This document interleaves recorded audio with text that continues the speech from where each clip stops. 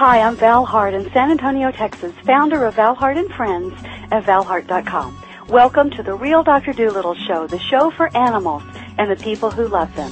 I've been called a real-life Dr. Doolittle many times in my career as an expert animal communicator, behaviorist, pet psychic, and master healer. My mission and passion is to improve the lives of animals the world over by helping humans learn how to speak their language, how to understand their viewpoints, and heal. After all, our love of animals helps us be better humans, and the more balanced and healthy we are, the more balanced and healthy they can be too. Be sure and look for my CDs on iTunes. And to find out more about my work and to receive your free Quick Start Animal Talk course, just go to my website at valhart.com. While you're there for a limited time, you can also apply for a complimentary Happy Animal Assessment session. And if you want to learn how to be your own Dr. Doolittle, check out the world's first complete Animal Communication Made Easy system available now on my website at valhart.com. Thank you and enjoy the show.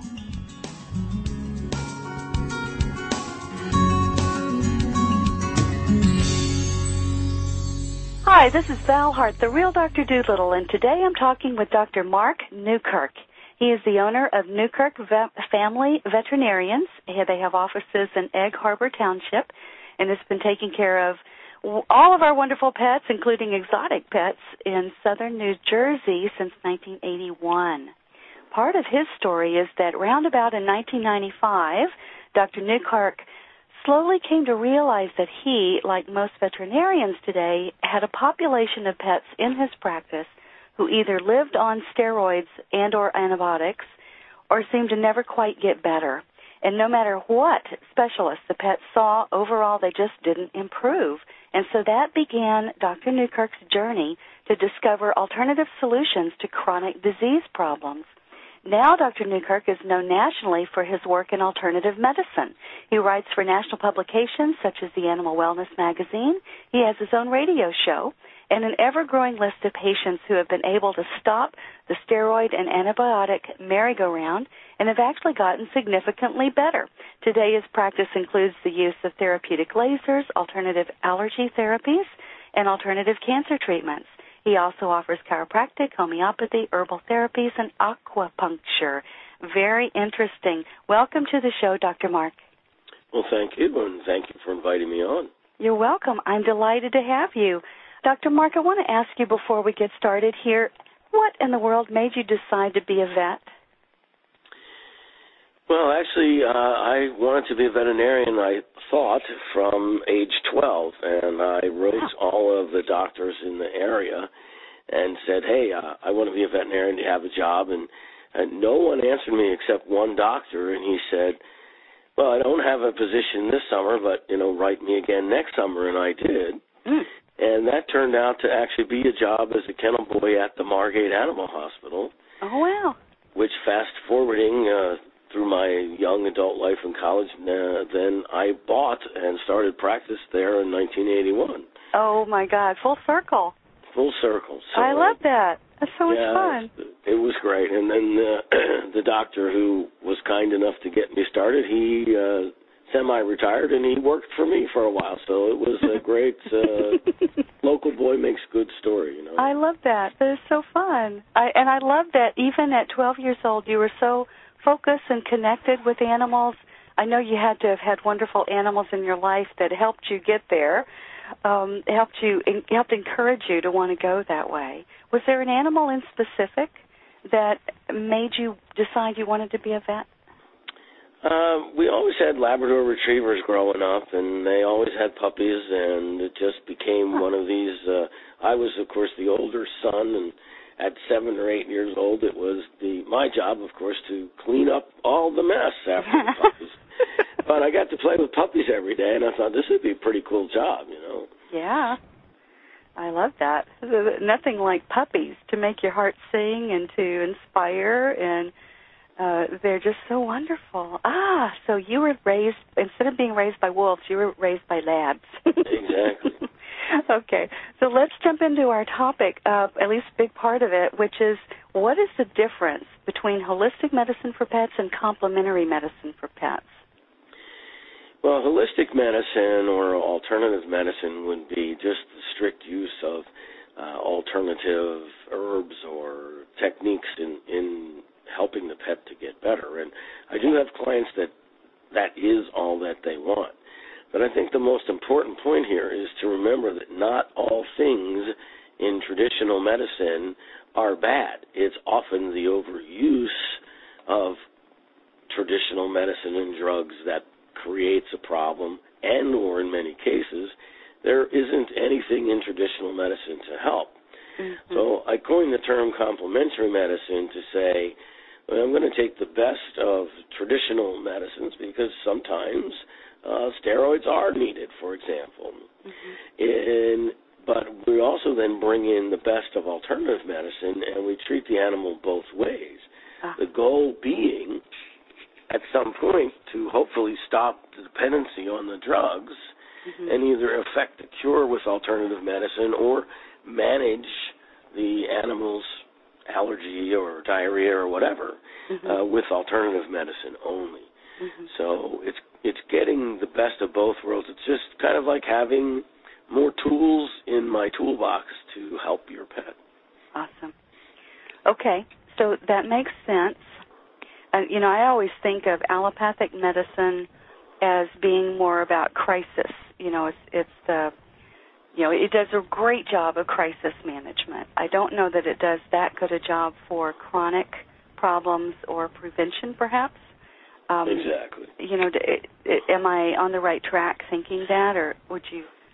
Yeah, I mean, absolutely. Suppose your pet gets hit by a car. Mm-hmm. Well, the traditional medicines of steroids to prevent shock and antibiotics for infection and intravenous fluid therapy, mm-hmm. That's needed at that Critical. point. Yeah. But if that animal, supposing that the animal is fine, then in 4 or 5 days, okay, everything works great. Mm-hmm. But now suppose the animal has a chronic joint issue after that. Yeah. That's where alternative medicine comes in, because you don't want your pet living on a chronic dose of high steroids or other pain medicines if mm-hmm. there are other ways to help this animal. Yeah. Yeah, it makes perfect sense. So you mentioned a moment ago about traditional medicine or allopathic kind of medicine. The problem we get into is an overuse situation. Let's talk about that a minute. And I know vaccination might come under that topic. Well, what happens in traditional medicine, and I practiced this way too for the first 15 years I came out of school, mm-hmm. and I think it's important for listeners to understand that as veterinarians, we were once students sitting in a classroom, learning from the professor, who was, the god at that point, and we had to learn that stuff and repeat it back on a test mm-hmm. so we could pass. And it's the same as any of your listeners who are in any profession. And so if you're professional, if any of your listeners are a lawyer or a teacher, well, they came out of school and they basically repeated what they were taught mm-hmm. and grew their business or their profession. Well, veterinarians are doing the same exact thing. So the problem comes is that alternative medicine isn't even mentioned in veterinary school. Mm-hmm. So it's really an individual's realization, as it came to me, that there are animals that in my practice would come in and they'd say, well, he's about the same, doc, and I would think in my brain, well, what's the next drug I can try? Or, hey, there's a new drug that came out. Let's try this. Mm-hmm, yeah. And we ended up going around in that same merry-go-round. Or, I'd get a second or a third opinion case, and I'd look at all the drugs, and I would think in my mind, well, everything's been tried. I really don't have another drug. Mm-hmm. And we would end up not helping that patient. Yeah. So now, as I've learned alternative medicine, where I used to maybe not like to see that second or third opinion, now I love to see those, because mm-hmm. I truly have options that not only potentially work, but we can get this animal better and get them off the drug merry-go-round. Oh, yeah. Oh, I'm so glad you said that. That makes so much sense, and I think, like you were talking about, the student in the classroom tends to, the teacher has all the authority, the professor, that, like you said, they're the god because they have to pass or fail.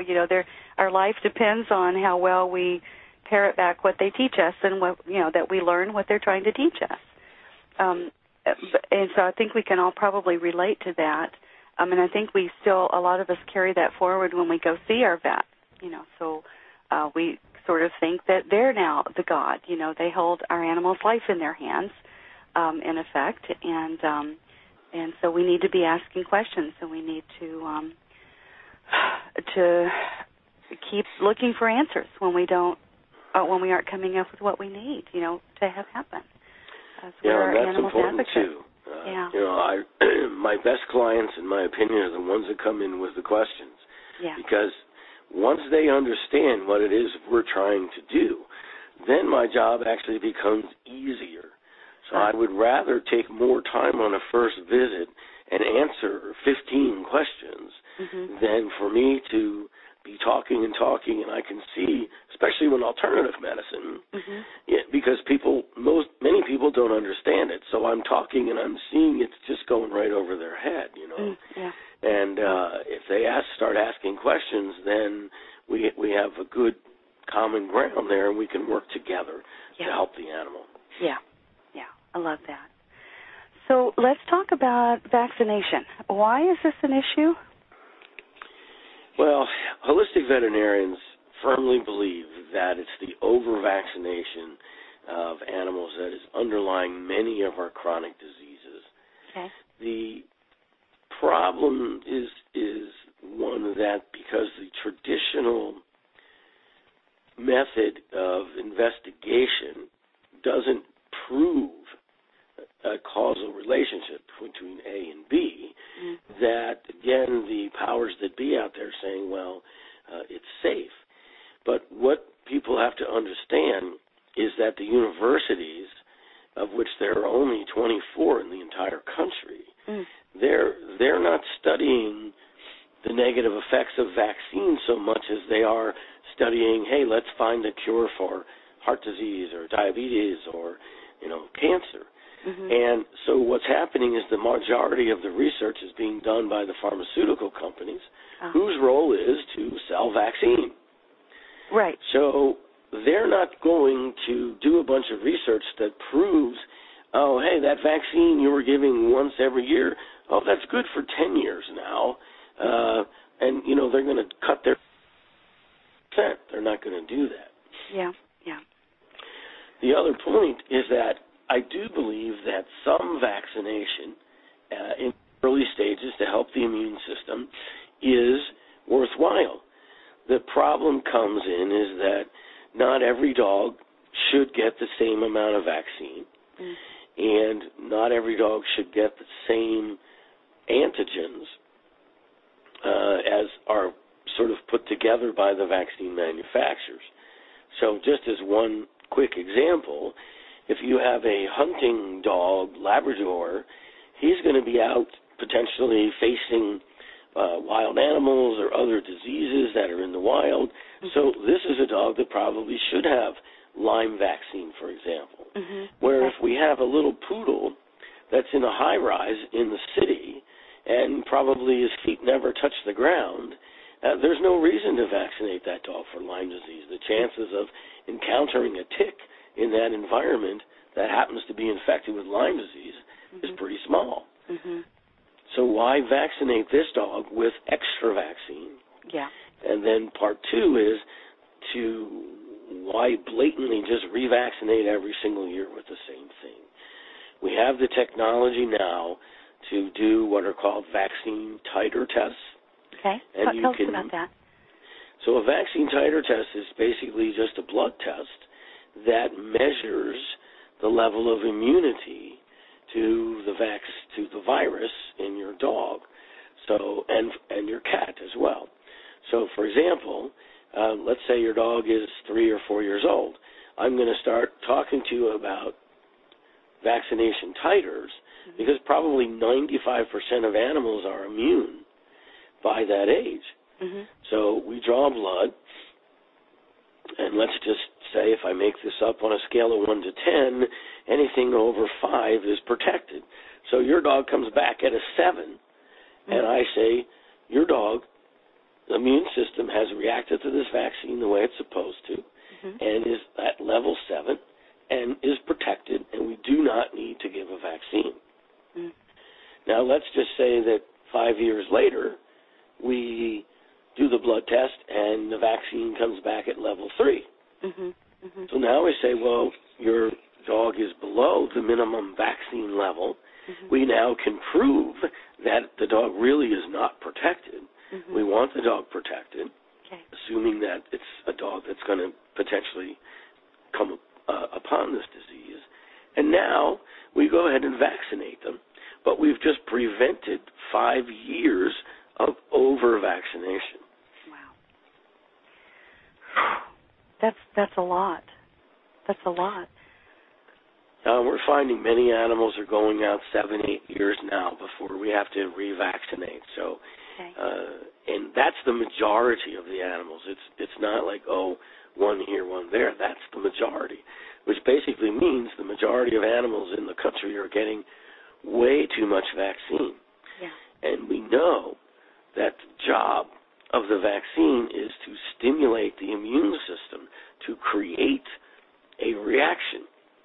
Well, if you continue to create this reaction, and the reaction's getting bigger and bigger because you're giving more vaccine that the animal doesn't need, it's not too far a hop to think, well, if now the immune system is being overstimulated, this can cause allergy, it can cause all kinds of secondary problems. But until the university comes out and says, okay, if you give 3 too many vaccines, for example, this happens. If you give 5, this happens. So, and they're just not going to put the money into that, and neither are the pharmaceutical companies. Yeah, well, it would not be in their best interest to do so. Exactly. Yeah, so we have to always look to that. That's just a fundamental fact, you know. So it makes a lot of sense to me. I know that autoimmune problems, like you said, allergies, I think chronic inflammation is another issue that comes from a vaccination problem. Yes. Are there other problems that we should be aware of? So if we know that our animal has this kind of a problem, we can better know where a source of that might be coming from? Yes, and that brings us into one of the things that we want to talk about today is alternative ways to deal with allergy. But here's a very interesting fact for all of your listeners out there. Even on the label, it says, do not, I'm going to paraphrase here, but do not give the vaccine to a dog that is sick. Yeah. And it never ceases to amaze me. I'll get a second or a third opinion, and let's say it's a chronic diarrhea or it's a chronic skin case, and they'll say, and we go and we try to do everything the doctor says, and he's up to date on his vaccines. And I'm looking and I'm saying the dog's been sick for 2 years with diarrhea. By definition, that's not a healthy dog, and you're giving the dog vaccine. No, don't do that. You're stimulating that inflammation, as you said, and is there a link? Well, oftentimes in alternative medicine, we can determine that there is a link by using muscle testing and other diagnostics like that. And fortunately, doing the allergy elimination therapy, we can actually stop that allergic reaction that's going on. And what people need to understand is if your dog is not well, do not give him vaccine. Got it. Period. Don't give him vaccine. Thank you for saying that. I can't tell you how many clients come to me with very, very ill animals who have been ill for a long time, and they just got another entire set of vaccinations. Right. Or they're due for their annuals, coming up, and I have to tell them, please don't do that. You have to, and this is why. I mean, look to the label. It says it right there. And if if your vet is giving it to your animal anyway, I think you need to ask some questions here. Thank you for bringing that up. Let's talk about the allergies. So why is there such an epidemic in allergies right now? Well, holistic vets, including myself, we believe that a big part of this is due to the over-vaccination. Okay. And part two is due to the commercial pet foods that are out there with their either high grain levels and or their levels of additives, preservatives, colors, dyes, etc. Okay. And what people don't understand partly is, in humans, we're going to probably eat something different every single day. But your dog, as long as he eats the food that you put down, this dog is going to eat this for breakfast, lunch, dinner, day after day, week after week, month after month. And if there's a problem in that food, a preservative or something that's causing a reaction, you keep feeding the dog what's making the dog sick. Yeah. Now, the problem in traditional medicine is that the food allergy blood tests are not very reliable. Okay, and why is that? Because there are different things to measure in the different antibodies that we measure, and not to get technical, but they're called like IgG, IgM, IgE, and there's a great disparity in the universities out there that say, well, which one really is active in food allergy, or is it more than one? And so what happens, depending on the test that you send, if you send to different laboratories, you're going to get different results. The second part is that oftentimes, and we don't know why, but let's say the dog is allergic to chicken, but the blood test will come up negative. And so you keep feeding chicken, and the dog's not getting any better. And you're saying, look, we did these tests. Well, the inhalant allergy test, let's make this clear, where we're testing for pollen or ragweed or mold, those are very good. But the food allergy tests are not. Okay. Now, the interesting thing with muscle testing is we can find out what the dog's allergic to in about 5 minutes, and we have very good results with that. Okay, so let's talk about your process. You use NAET, and I will let you say what that means. The N is for the doctor's name who discovered this. It's Dr. Namboodrapad. And then the rest is the allergy elimination therapy, so NAET. If your listeners want to write down a website, they just go to vetnaet.com, and it'll explain what it is and give you a list of doctors who have been trained in this. But basically, it involves 2 steps. Step 1 is muscle testing, which is simply a matter of detecting positive or negative energy in the body. So let's talk about food as an example. If you're taking in a food, let's say chicken, that is healthy to the body is not allergic to that, so then the chicken is absorbed, it gives you energy, so this is a very positive thing. So we'll get a positive muscle response test. If, for example, the chicken happens to be allergic, the body knows this. So when it comes in, the brain through the immune system says, whoa, chicken, we're allergic. No, got to get this out of here. That is a negative energy. Right, repel. So the body, with muscle testing, then, we can pick up the body's positive or negative energy. And we can do that very, very quickly. So we run through the ingredients in food. So we'll go, chicken, beef, lamb, turkey. We'll go through rice, corn, soy, etc. The number of animals that are allergic to grain is amazingly high. So if anyone's listening out there and they have an allergy dog, one of the first things you want to do is go to a grain-free food. Now, that's only part one, because let's say you go to grain-free chicken, but the dog's allergic to chicken, the dog's going to get somewhat better, but not all the way better. Right. But if we find through muscle testing, for example, the dog's allergic to grains and chicken, well, then we say, okay, go to a grain-free fish or a grain-free beef food, and you're going to eliminate the food allergies right there. Okay. Now, what NAET does, that's part 2. Okay.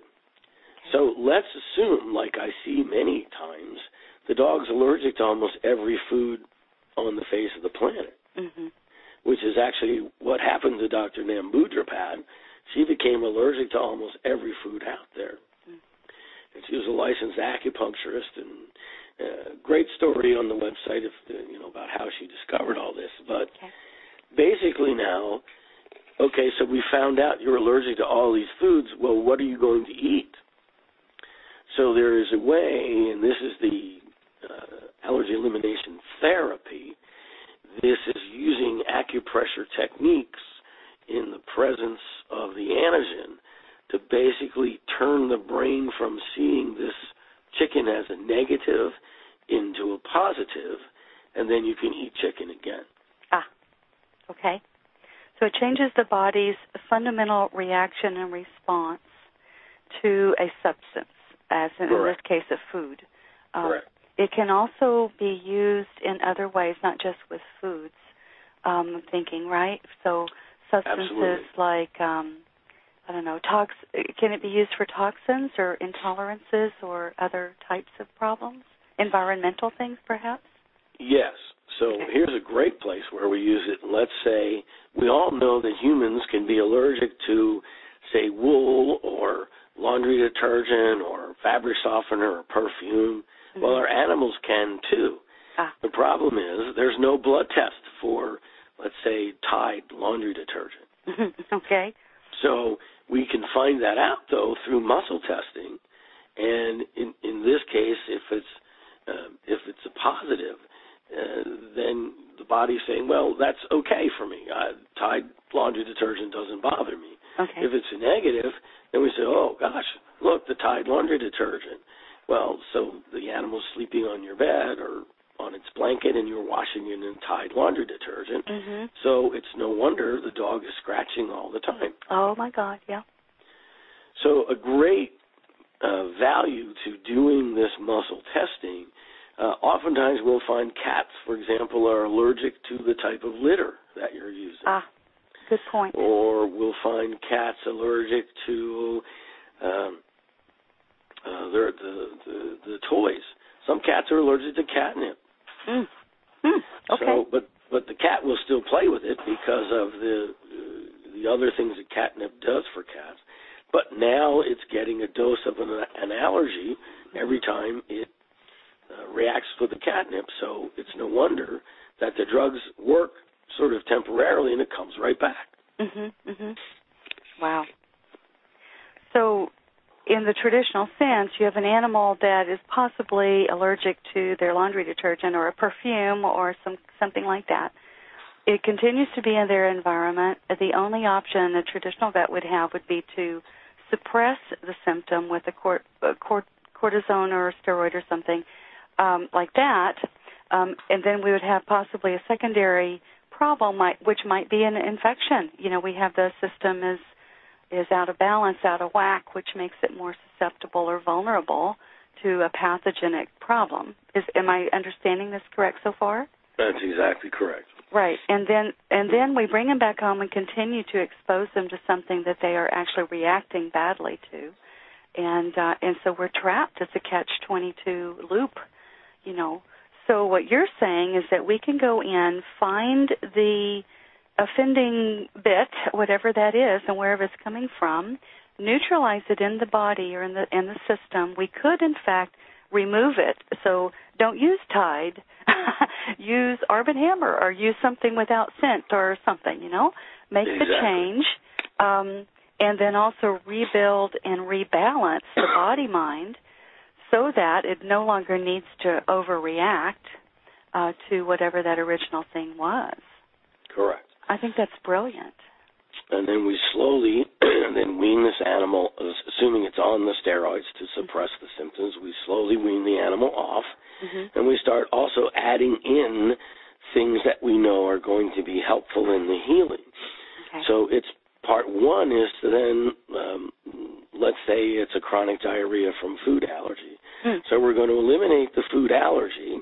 That's great. But what about the inflammation and the damage that's been done in the intestinal wall itself? So normally then we would say, well, the body will fix it. Well, hopefully it does. Maybe, if it can. Maybe, if it can. If it's become too weak, it can't. Or even if it is strong enough, there are things we can use, let's say herbally or colostrum, for example, in the gut, probiotics. These are going to help the body fix it faster and or give it the help that it needs to actually fix the problem. Right, because it may not, in fact, anymore have the resources that it needed. If the probiotics in the digestive system are gone, right, or Correct. The system is fundamentally broken, it's not working well anymore, then it may not even have what it needs to rebuild. So you have to give that to them to help them and support them to rebuild from the inside out. That's a very important part of the therapy as well. Okay. That makes so much sense to me. Thank you. Whew. All right. So the website, again, for our listeners is www.vetnaet.com, VETNAET, for Nambruda Pad Allergy Elimination Technique, NAET.com. So vetnaet.com. Great. Thank you so much for that good resource. Okay, so... So one more little interesting fact about NAET. So let's say your listener wants to go on there and there's no practitioner nearby. Good question. When you have advanced NAET, as I do, we can actually do this over the telephone. Okay. In the same manner that you communicate with animals that you don't have to physically see or touch. Correct. We can do NAET. If the listeners want to think of it as, well, you and I right now are connected by an electrical or sound energy. Correct. So if you were to right now, say, put your hand on your pet, and I can stand here, and I'm essentially now connected energetically to your pet, and we could actually, I could muscle test your pet from my office. It's in your home, and I could tell you in like 5 minutes what the food allergies are, for example. That's and I do that with many people around the country. So if a listener can't find somebody close by, they're welcome to get a hold of me, and we can do it. Wonderful. Thank you so much for that. That's really a big problem. You know, when we start looking for a local person who is qualified and highly trained and, you know, very good in this, often we can't find them. You know, we do have an audience all over the world, actually. So if our listener is having trouble finding someone local, don't fret about it. Just contact Dr. Mark or go on the list and find someone, you know, that you feel drawn to and give that a try, because it really does work, and I'm delighted that you offer that. Thank you. You're welcome. Great. Okay, so we talked about foods here a moment ago. Is there anything else that you want to mention while we're talking about it? I know. So how do we feed our pets correctly? Should they get people food? Okay. So let's talk about what we call maybe grain-free foods or holistic dog foods that have no preservatives, chemicals, and then all the way up to a raw diet. Okay. So there's sort of, as with everything in life, there's good, better, best, ideal. Ideal is you, the human, have plenty of time to be sitting around and making recipes every day for your dog. Reality says that's probably not going to happen. Probably not going to happen. Right. Mm-hmm. So, yes, a balanced raw diet, and that would create a whole other discussion, but a balanced raw diet would be ideal. I think what is reasonable for most people is to have a base holistic pet food.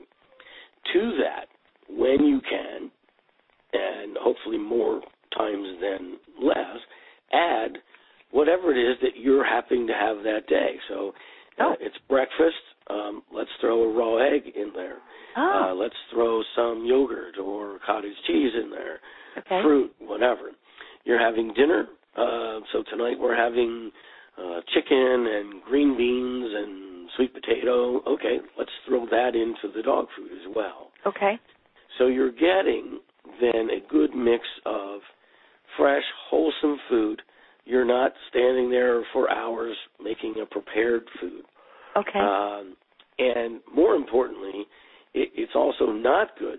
For example, if let's say that you made a bunch of chicken, green beans, and sweet potato, and that's all you fed your dog for months and months, you're going to be missing many nutrients. Right. So sometimes I'll have people come in and I say, what do they eat? Oh, he eats chicken. What else does he eat? Nothing. He eats chicken. No, that's a very deficient diet. Yeah. So, people say, well, he's a carnivore. He needs meat. And I say, okay, let's talk about the wild carnivore. Let's say the fox catches a mouse. Does he just eat the meat? No, he eats the organs. He eats the blood. He eats the whole entire animal. Right. And that's how nature gives the fox all of the nutrition that it needs. Yeah. Yeah, and it doesn't just live on mice. Yeah. There are also, for people who want to be in sort of the better between a prepared diet and the ideal raw food, they do make companies like Bravo, Primal, there's a bunch of them. They make raw diets that are flash frozen.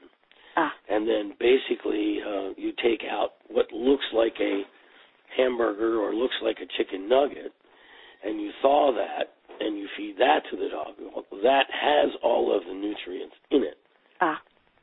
Okay. It just gets a little pricey for big dogs. That's the only thing. Yeah, that's true. They eat a lot of food. Okay. Thaw and feed. I love that. So that's a great idea to use the flash frozen food. I have a question for you. What about bones? Good question. Right. Yeah. Yeah. As long as they're raw and not cooked, bones are okay. Okay. With one caveat. If your dog is a dog that chews the bone properly, in other words, chews it and grinds it the way they're supposed to in the wild, you'll never have trouble with raw bones. If you have a dog that just inhales its food or its bones, and it gets a large chunk of bone, even if it's raw down there, you're going to have a problem. But that's a dog problem, not a bone problem. Yeah, okay.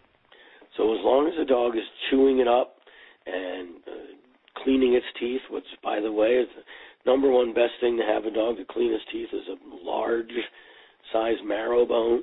Okay. Nice and raw is fine. And Okay. it really helps clean the teeth. Okay. Speaking of teeth, let's talk about teeth for a minute. How about that? Yeah, a big problem in today's pets.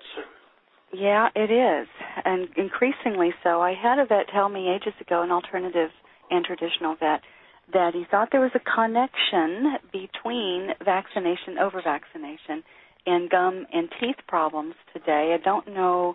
What do you think is going on? Well, I think the number one thing is, again, the commercial diets, and even we would have to throw in there, even the best holistic-based dog food is still really too soft for those powerful, sharp-pointed teeth to really get any kind of chronic action on that. And by that I mean, let's picture again the wild wolf that takes down a deer or whatever.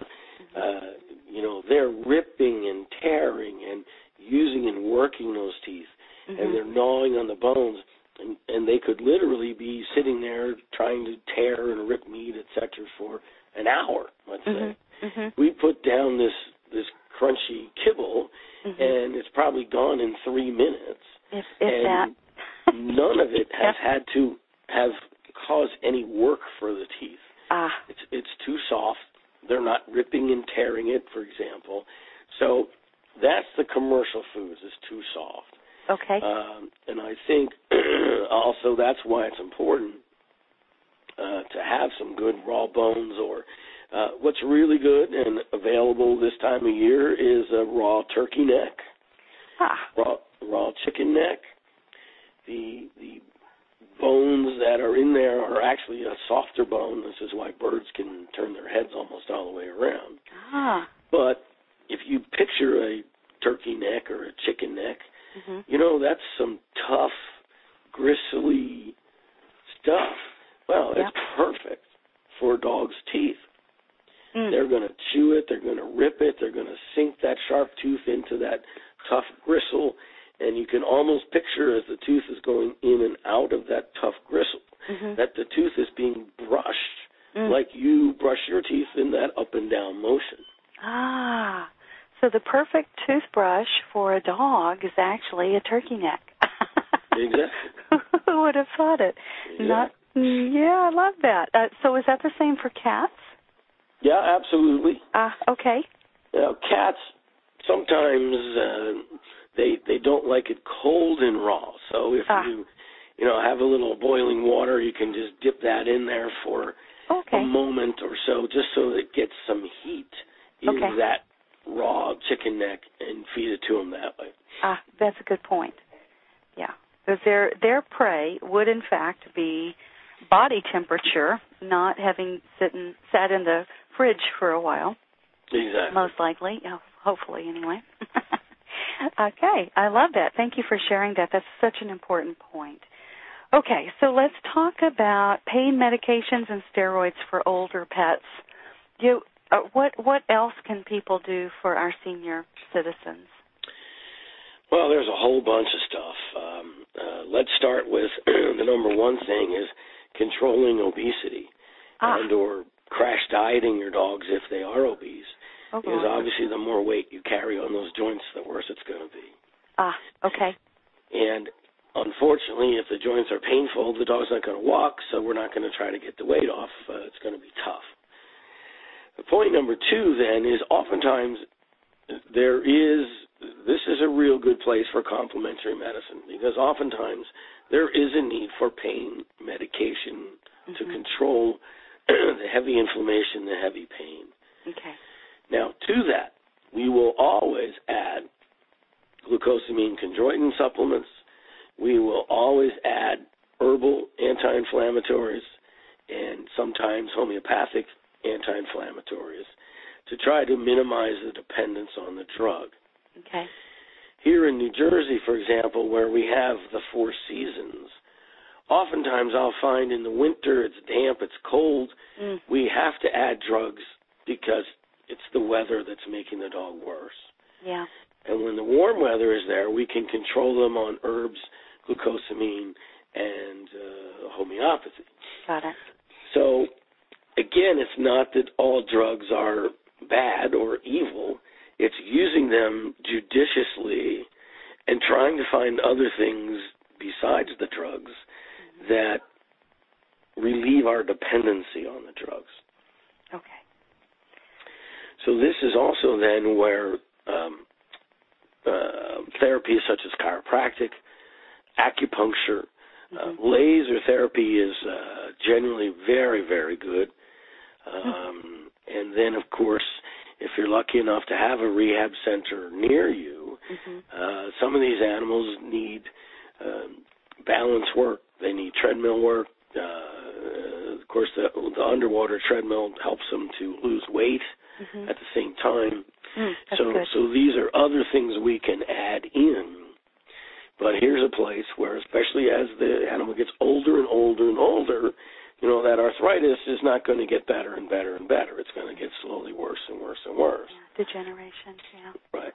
Right. So tell us about your rehab center. I know you had a goal of opening a rehabilitation center for animals for severe problems, recovering from surgery, those who have trouble walking and running. What did you do with your dream of having a rehab center? Yeah, that was always a big one for me. My original clinic in Margate was just too small, so we now have the new one. which is about 10 miles away outside of Atlantic City, where we have a full rehab center there. So we have ultrasound and TENS units and E-stim units and lasers. Wow. But probably the biggest thing we use is the underwater treadmill. Huh.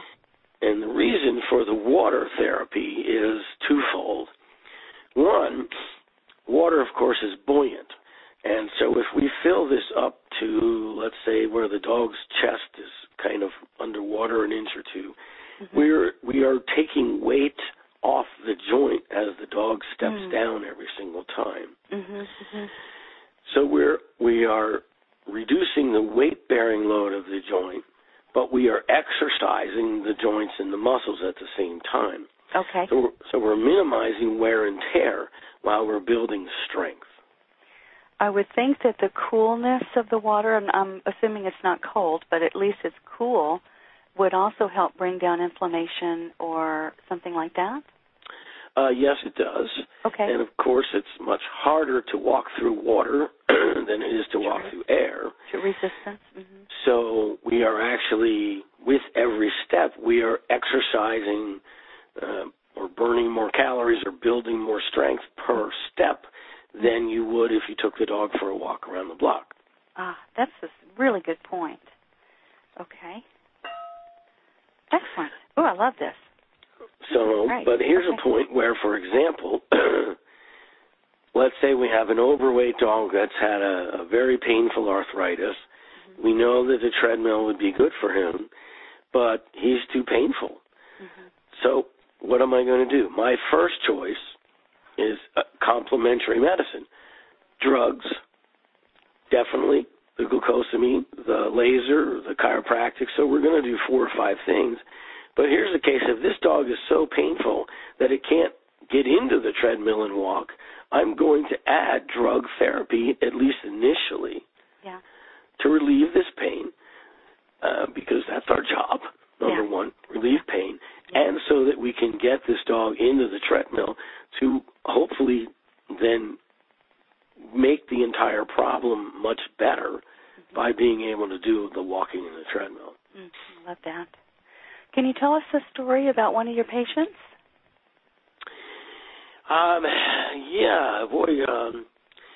Well, here's the opposite story. We kind of talked about the old dog with the arthritis.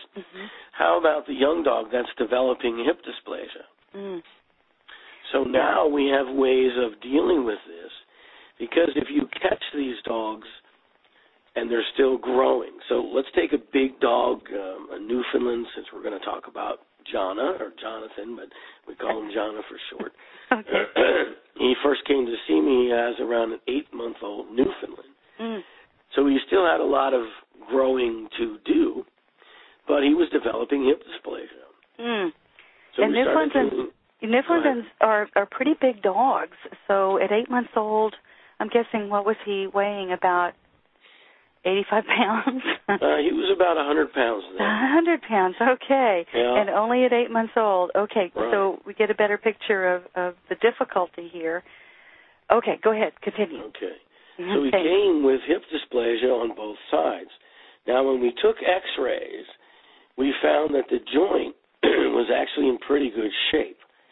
So I'm going to simplify this, and let's say there are 2 types of hip dysplasia. Okay. One is the genetic type, where the joint was really, the dog was born with the joint being abnormal. Okay. The second type is actually what mostly happens with these big dogs, where it's a developmental hip dysplasia. So the joint, when you look at it at, say, 8 months of age, is still relatively normal in shape. If you don't treat this dog, it will become abnormal in shape.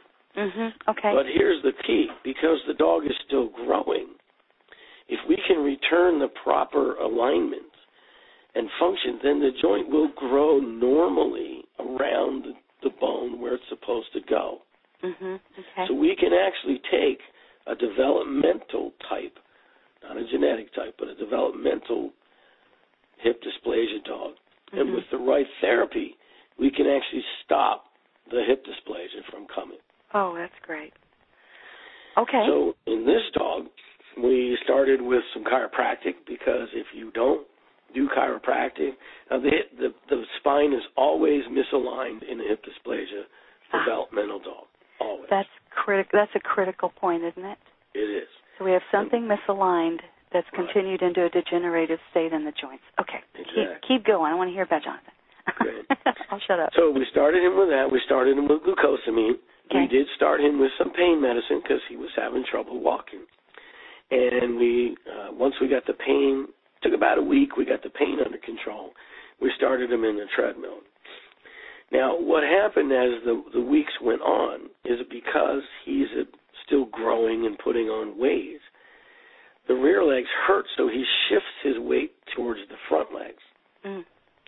And now he's created himself by this abnormal weight bearing, something called osteochondritis dissecans, or OCD, in the shoulder joint, where the shoulder joint was breaking down as well. Right. It's not designed to carry 100-plus pounds of dog. We need a functioning hind end to do that. Okay, go on. Exactly. Mm-hmm. So now we take a look at a dog who has 2 painful hips and 2 painful shoulders.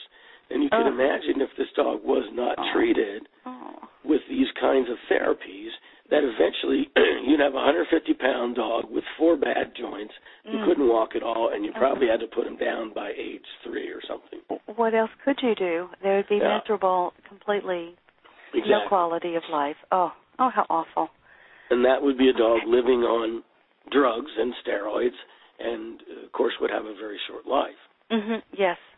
So we added something called prolotherapy, which is where we inject the tendons and we stimulate the tendons to gain strength and actually suck in hip dysplasias, because the femur or the hind leg bone is loose in there, in the socket of the hip.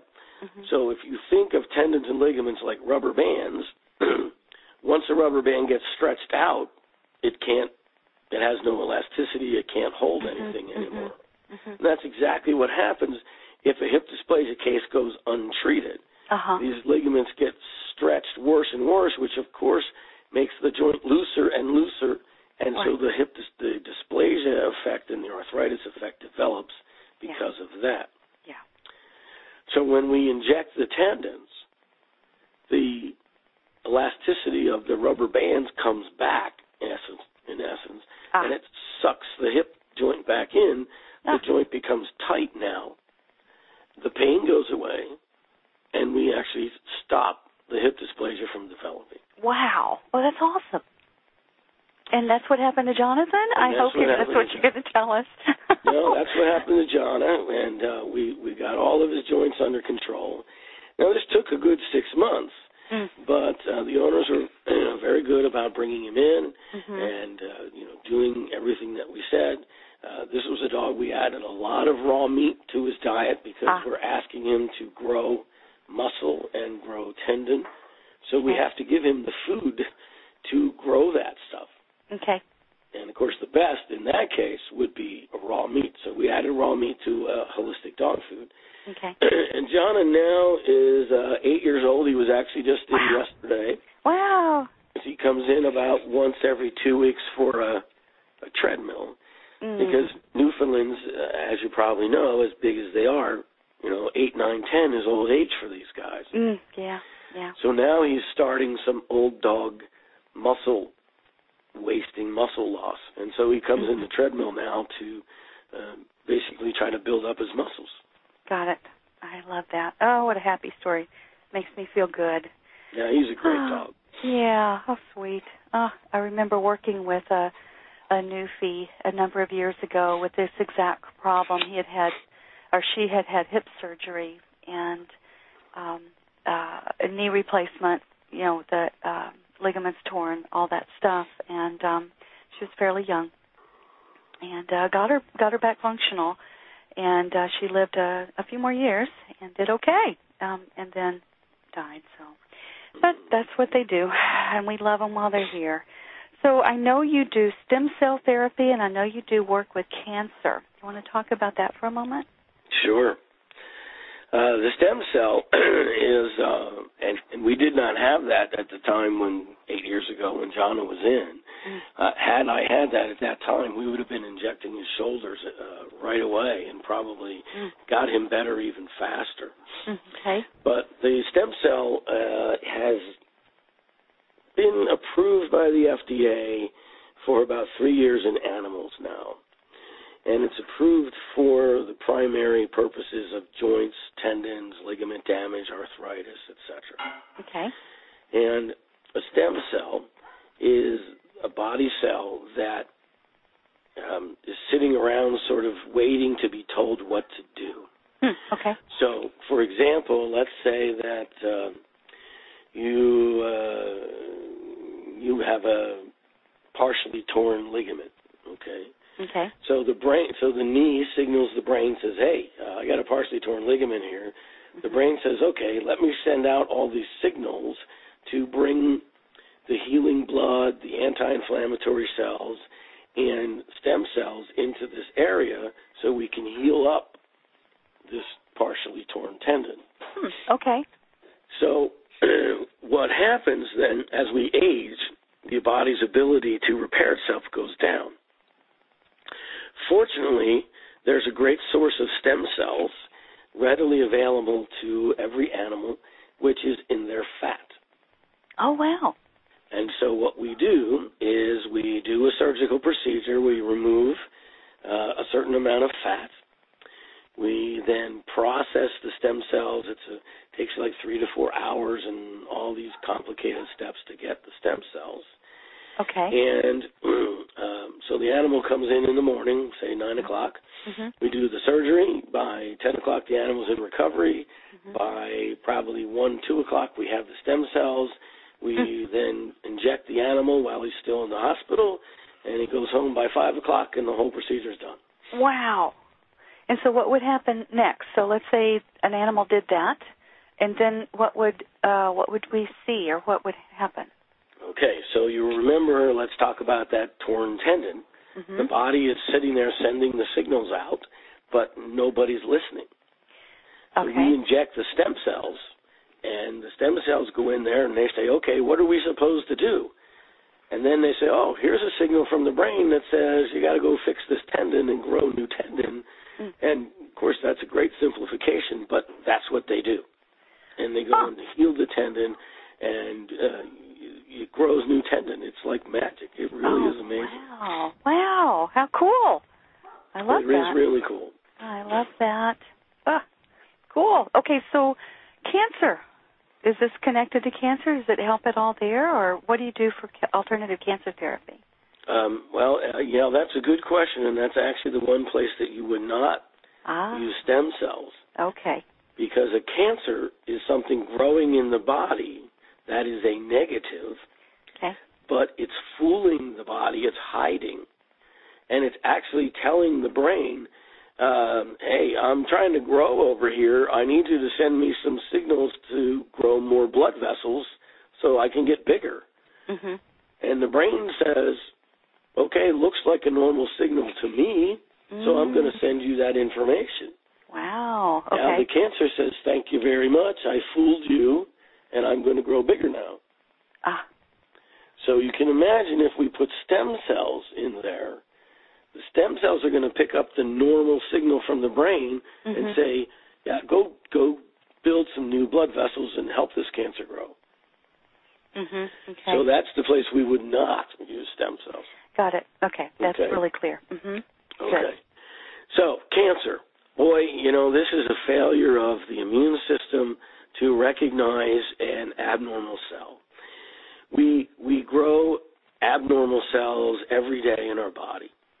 And there is an immune system, a part of the immune system that patrols our body and says, for example, hey, there's a liver cell that was supposed to replace a dying cell, because we create new cells all the time. So let's call it we have We have baby liver cells, and we have adult liver cells, and we have senior citizen liver cells.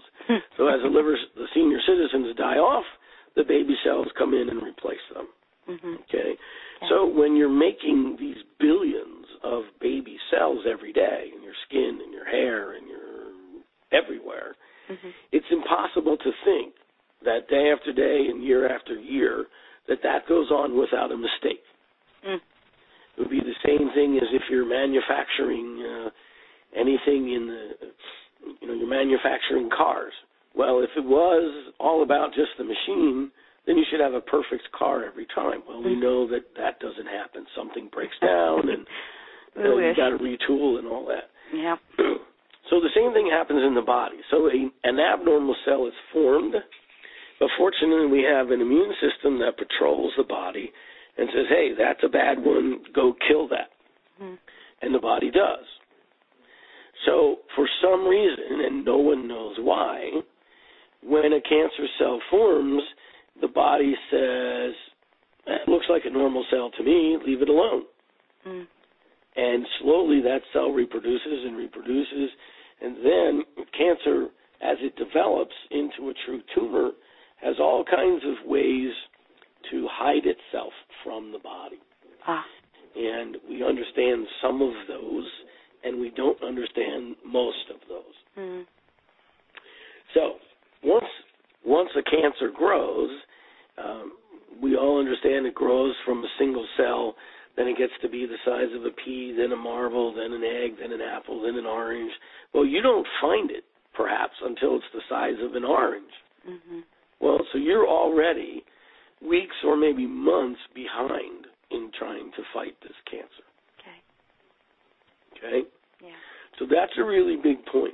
And it's a big point because what I'm going to say here is another great place for complementary medicine.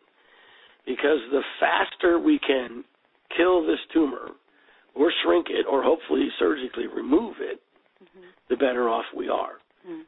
So what does that the fastest? So the tumor shows up, we're in crisis medicine, like we talked about in the very first couple minutes. Yes. All right? So surgery to remove it, absolutely, if it's possible. Yeah. Second thing is, if it is a tumor that does respond to chemotherapy, in my opinion, we're in crisis medicine, we're going to do chemotherapy. Now, at the same time, we're going to theorize what's going on in the body. Well, what's going on in the body is the immune system failed to find the bad cell. Why did it do that? Well, there has to be a defect there. We don't know why. But we know that there are certain alternative therapies that can help turn on this anti-cancer immune system. Okay. So different homeopathic remedies are available for different types of tumors. Okay. Chinese herbs work very helpful for these types of tumors, and there are different herbs for different types of tumor. Okay. We will actually use NAET. And why is that? What's the connection? So the connection there is we have an immune system that is basically asleep, so it's a negative to the body. We don't know why it was asleep, but we'll always find that energetically it is asleep, and we can actually turn it back on with NAET. Got it. Okay. And there are also certain herbs that are truly, let's call it herbal chemotherapy, where we know there's an herb which, if we have tumors, let's say, that are on the outside, we can't cut it out for some reason, we can't close the skin after we cut it out, we can put this herbal salve on the surface of the tumor, and it will literally eat it away. Wow. So here's a way of dealing with a cancer alternatively. Oh, that's awesome. Okay. We also use ozone therapy, for example. If we can get a needle into the tumor, we can flood it with ozone. So the ozone, when we make ozone from medical-grade oxygen. We then put it in a syringe as a gas, and we inject it into the tumor. Ozone is very, very toxic to cancer cells, and it will kill cancer cells. Wow. The interesting sort of good byproduct is ozone is the molecule O3. O2 is oxygen. So when you put it in the body, O3 breaks down into O2, oxygen, and O1, which is what's called a free radical. And that is what kills, actually, think of it as like a little bullet, and it goes in and shoots the cancer cells. Wow. But the other interesting thing is that cancer grows in a very low oxygen environment. So the actual oxygen is also toxic to the cancer cell. Okay. But, of course, it's very nourishing to the cells that are right next to the cancer cell. So we're getting two ways of killing the cancer, and we're actually then flooding the area with oxygen so that the normal cells can be a little bit healthier and try to help fight off the cancer. Wow. That just opens up a whole new world. I love it. Alternative therapy. So for our listeners who are struggling with or know people who are struggling with cancer, these are really important things to know. They are. And I also work with cancer patients around the country on the phone. Okay. If their doctor is willing to work with me because I need certain blood tests, etc. But if that doctor is willing and he can do the chemo if it appears that chemo will complement our therapy, and then I will do the alternative medicine. I'll send everything out to the people what they need, and we can work together. So again, if you can't find an alternative cancer practitioner, which there are very few of us, don't despair. You can find us on the phone, on the web, and we can do that long distance as well. Oh, I'm so excited. This is such great information. Thank you for sharing it. So, you know what we haven't given people is how do they find you? I apologize for that. Let's give them your website and your contact information. On the web, it's NEWKIRKFamilyVeterinarians.com. And there's the whole thing. We have a traditional practice, too, but there's a holistic site that then they click on the holistic site. And they can read about NAT and ozone and a lot of things that we've talked about. Okay. And then to directly contact me, it's MNEWK, M-N-E-W-K, at AOL. MNEWK at AOL.com. Right. That's your email. And then it's NEWKIRK Family Veterinarians. Veterinarians.com. Thank you. Thank you very much. This has been wonderful. Do you have any books you could recommend people to read or anything else? Well, a really good book for someone, if you have a listener who's out there and saying, gosh, I really didn't understand much of that, but I'd like to read about it, get started. What is homeopathy, for example? It's a really good book. It's called The Nature of Animal Healing. Okay. By Dr. Martin Goldstein. Ah, Dr. Marty Goldstein. Excellent. He's very interesting. You're a friend and mentor, I think, with him. Yes, he's been my mentor for many years and has taught me tons of stuff. That's awesome. Okay, so The Nature of Animal Healing by Dr. Martin Goldstein. It's a great book, I know, to get started with. Okay. Thank you, Dr. Mark. You've been wonderful. I've so enjoyed talking with you. This is very important information. Is there anything you want to leave us with today?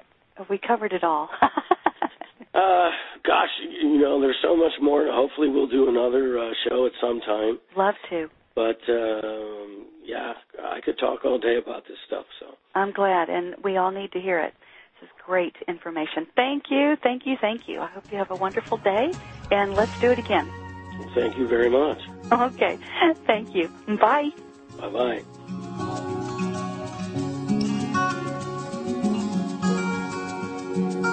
Thanks for listening to the show. For more information or to listen to other podcasts, go to valhart.com/blog. And if you're someone who values a non-invasive, holistic solution to resolving problems with your dogs, cats, and horses, and you want better behaved, healthier, and happier animals, just go to my website at valhart.com to apply for a complimentary Happy Animal Assessment session. And be sure and remember to look for my CDs on iTunes. Learning how to talk with animals is fun and will change your life. So while you're there at my site, get my free Quick Start Animal Talk course and check out the world's first complete Animal Communication Made Easy system. May the love of animals bless you, teach you, inspire you, heal you, and reconnect you to the circle of life.